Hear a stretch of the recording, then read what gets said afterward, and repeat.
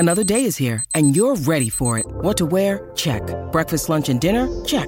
Planning for what's next and how to save for it? That's where Bank of America can help. For your financial to-dos, Bank of America has experts ready to help get you closer to your goals. Get started at one of our local financial centers or 24/7 in our mobile banking app. Find a location near you at bankofamerica.com/talktous. What would you like the power to do? Mobile banking requires downloading the app and is only available for select devices. Message and data rates may apply. Bank of America N.A., member FDIC.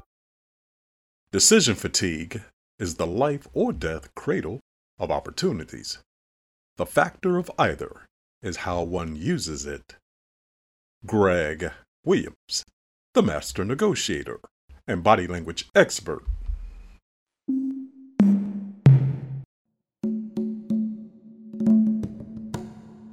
Hello, and welcome to the podcast of Greg Williams, the master negotiator and body language expert. In this series of podcasts, you will discover how to negotiate better and read body language. Decision fatigue's double-edged sword: how to increase your negotiation skills.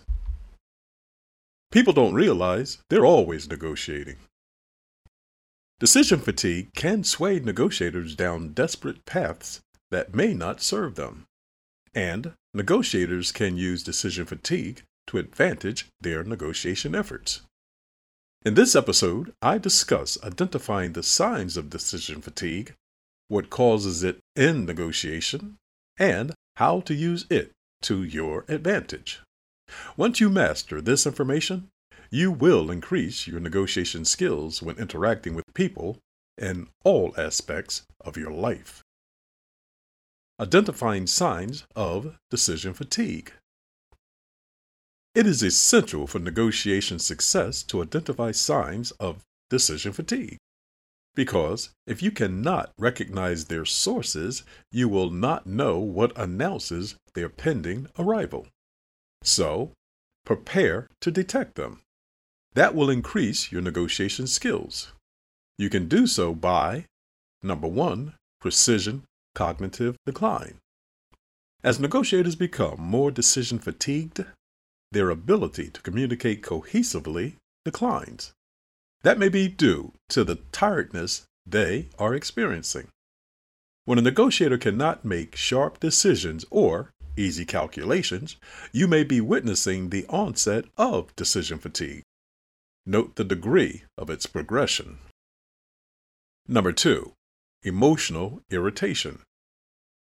Negotiators nearing decision fatigue tend to become more easily irritated. Their emotional cognition may also become slanted to the point that they lash out at the slightest provocation, and that can be dangerous for the negotiation. Number 3, body language. Another sign to note is unnecessary body movements, such as fidgeting, erratic hand movements, or frequently shifting their physical position. While this may be due to their uncomfortableness, their signs may stem from decision fatigue. To better disclose its source, induce calmness into the talks and observe any behavior change. Recognizing decision fatigue is essential because it impacts the negotiation. Recognizing signs of it in yourself and the other negotiator allows you to take timeouts, adjust your negotiation strategy, and assess how you will proceed in the talks. Never let decision fatigue nip at your negotiation success. If you do, that can be what destroys your efforts. Causes of decision fatigue in negotiation. Many reasons can cause decision fatigue in negotiations. Some set in before the negotiation begins, and others materialize during the talks. Take note when you or the other negotiator may enter such a state. Number 1, decision delay. Delaying decisions can lead to decision fatigue. When negotiators delay decisions depending on their severity, they may experience anxiety, laying the ground on which decision fatigue takes root. Always be mindful of your thought process and what causes you to engage in the thoughts you have. Number 2, time pressure. How negotiators use time is another factor affecting decision fatigue. Suppose there are time limits imposed on the proceedings and the negotiation is nearing that end.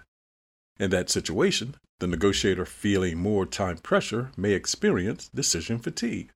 The tension would depend on the degree of decisions engaged and the value they added to the talks. Number 3, negotiation complexity. Have you been in negotiations where certain aspects had to fall in place to get from one phase to the next successfully? All talks have segments, so your answer is yes. The point is, since negotiations occur in phases, be mindful of one segment's effect on the other and how that might influence your decision-making abilities. If you fail to focus on that point, decision fatigue may be the cost of doing so. Using decision fatigue to enhance negotiation skills and outcomes. Decision fatigue is the depletion of one's ability to make good choices. That ability declines as one makes more decisions throughout the day. Thus, there are ways negotiators can use that factor to their advantage. The following are a few suggestions about how you can accomplish that. Number 1, timing. To diminish decision fatigue's effects from occurring to you, schedule more complex negotiations early in the day. You can use it to compromise the opposing negotiator's mental agility by scheduling complex talks later in the day. Ensure you are well rested. Number 2, reduce unexpected circumstances. In the planning stage of the negotiation, map out your route to success. Include how you will address roadblocks and potential impasses. If there are degrees of severity in the talks that might lead to angst, engage in mock sessions. Seek to experience where they may occur and how you might feel mentally about them. Doing that will give you more peace of mind, leading to fewer decisions and reducing your chances of decision fatigue. Number 3, evoking weariness. There are many ways to inject weariness into a negotiation. And why would you want to do that, you may ask? To induce decision fatigue upon the opposition. You can accomplish that when the negotiation is bound by time constraints, when you sense the other negotiator is becoming tired, or you want to alter the flow of your talks to better position yourself. To accomplish this feat, extend conversations by asking for greater clarity, rehashing information from prior phases in the negotiation, and offering multiple options from which the opposition can choose. Since you would do this to obtain a mental edge, use this tactic when it is less likely to cause you anxiety. You do not want to incur harm from it. That could lead to decision fatigue, claiming you as a victim. Reflection. Negotiations occur on the currency battlefield of mental acuity. Decision fatigue is what erodes that acuity. But you do not have to become prey to decision fatigue. With these insights, you can identify the signs of decision fatigue, understand the sources that give them life, and how to use them to enhance your negotiations. So, implement your newfound knowledge in your next negotiation, and everything will be right with the world. Remember, you're always negotiating. You've been listening to Greg Williams, the Master Negotiator and Body Language Experts podcast. I hope you enjoyed this episode. If you would like more information about how you can negotiate and read body language better, please go to themasternegotiator.com. That's THEMASTERNEGOTIATOR.com. And feel free to reach me by email at greg@themasternegotiator.com.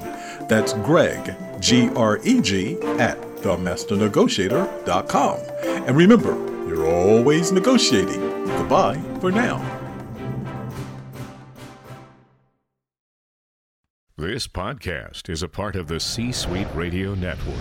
For more top business podcasts, visit c-suiteradio.com.